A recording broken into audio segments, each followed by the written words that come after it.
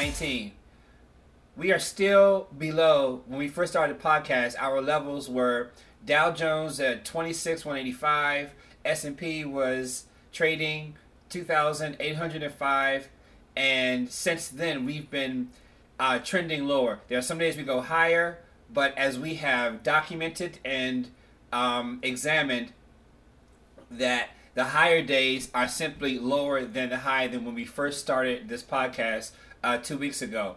March started off with a bang, then it quickly lost steam, and we've been trading lower since then. The trend is important because if you look at just one day, you may want to go all in when in fact you'd be investing in a lower trending market. So the S&P 500 is at 2725, about 75 points down from where 80 points down from where we started 2 weeks ago.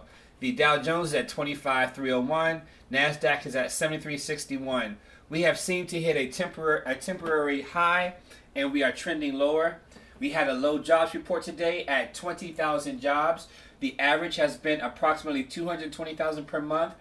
We've had the explanation from the White House being this is an anomaly, a flukish thing because of weather or something else. So the market is pretty much shrugging it off to some extent, but we're still down almost 1% today.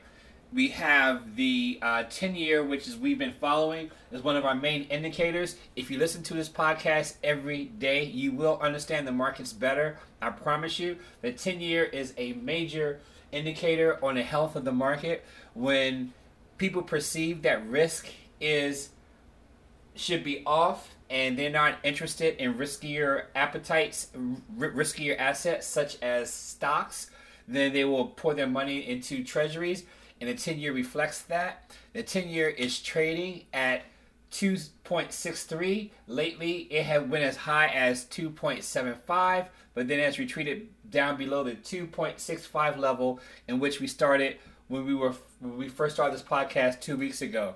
So the lower yield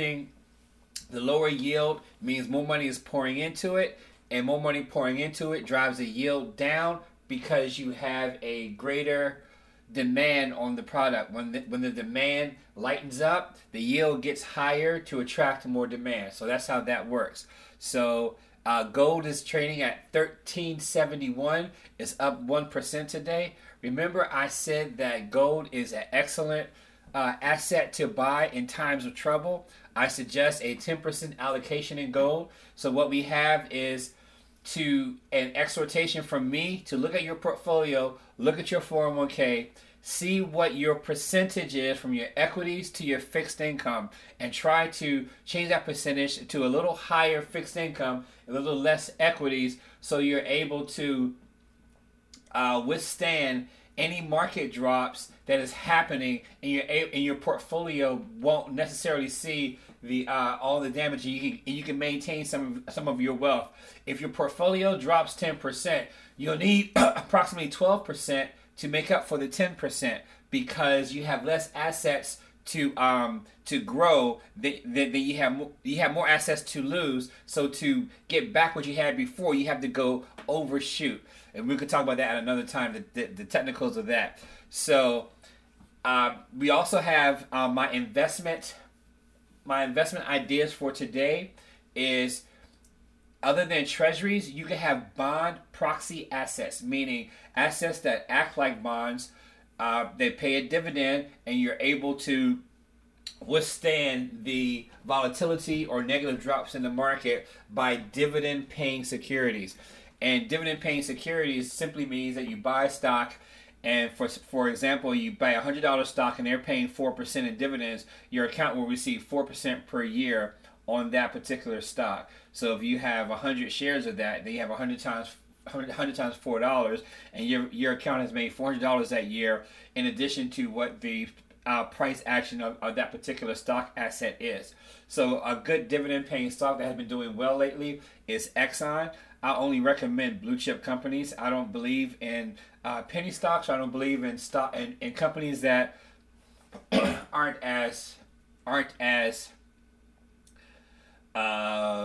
shady or nefarious or something like that. I only believe in blue chip company. So Exxon definitely fits that mold. It's paying a 4% dividend, and Exxon is up 14% this year in addition to that. Also, another good blue chip company is Philip & Morris. They make cigarettes, I know. So if you're inclined to investing in assets that you don't have a problem with some of the product that they're putting out, I don't look at that. I just look at the investment quality. Then I suggest Philip Morris is also paying 4% per year. And sorry for the coughing. And they are also up 14%. So you have Philip Morris, you have Exxon as my investment ideas for today. My greatest stock of the year, Apple, is slightly down from 174 to 171, and Boeing, of course, is a little bit down.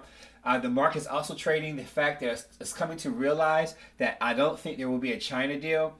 Every time the administration says we're close, then we get a report they're not close. So the China deal is important because companies are paying tariffs. Those tariffs can't be necessarily passed on to the customers. So it's in essence a tax. So it lowers their earnings potential. And what's happening is companies aren't doing CapEx, meaning capital expenditures. Capital expenditures promote a better economy, because when you spend on your own company, when you spend stuff, then you create a money flow, you create velocity, you create economic activity. If companies aren't doing capital expenditures because they don't know what the current policies are concerning tariffs, so they can allocate certain resources to pay for those tariffs, then that also is an underlying suppressing factor that hurts the economy and hurts GDP. So if the China deal isn't here, you're going to continually see companies not spending CapEx, and you're going to continually see companies kind of slow their road per se, and you're also going to see you're also going to see companies report lower on their earnings. And earnings is what we base their stock prices from. The stock prices is what we base the market index off of. So if we don't get a deal, which I don't think we will, because why would China want to give Trump a win when possibly you can wait him out, get to the next president, and go back to business as usual and not have to give up anything? So I think China is going to make that gamble and is going to keep slow rolling the United States saying we're going to have a deal and never get one. So I don't see CapEx going higher anytime soon, and I see that our earnings is going to continually go lower than what the expectation is. And if the earnings goes lower, then lower stock prices will follow, because we base the prices off of how fast or how much the companies are growing. We pay a 4 times amount. So that's going to hurt the market, I believe. In addition, the world is still slowing. We're getting reports out of Germany, Italy, France, that the industrial production is going down, and we're getting reports that China is also slowing down, and I believe that will affect us also.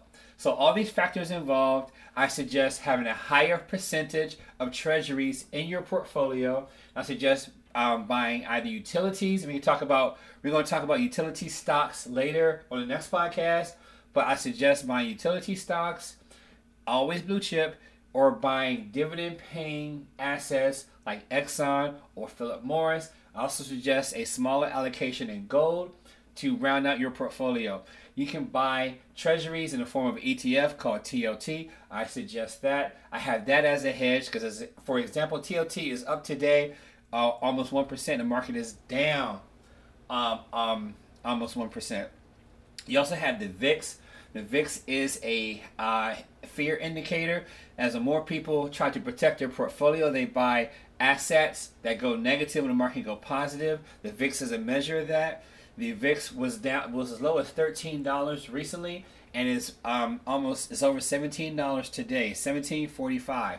That is a 33% rise in that asset. So that is an indicator that people are starting to get fearful, and they believe the market is going to go lower. So adjust your portfolio accordingly.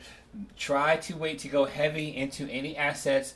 Buy more defensive assets like treasuries or dividend-paying stocks, and we will talk again about this on the next podcast. Have a great day. Thank you. Bye.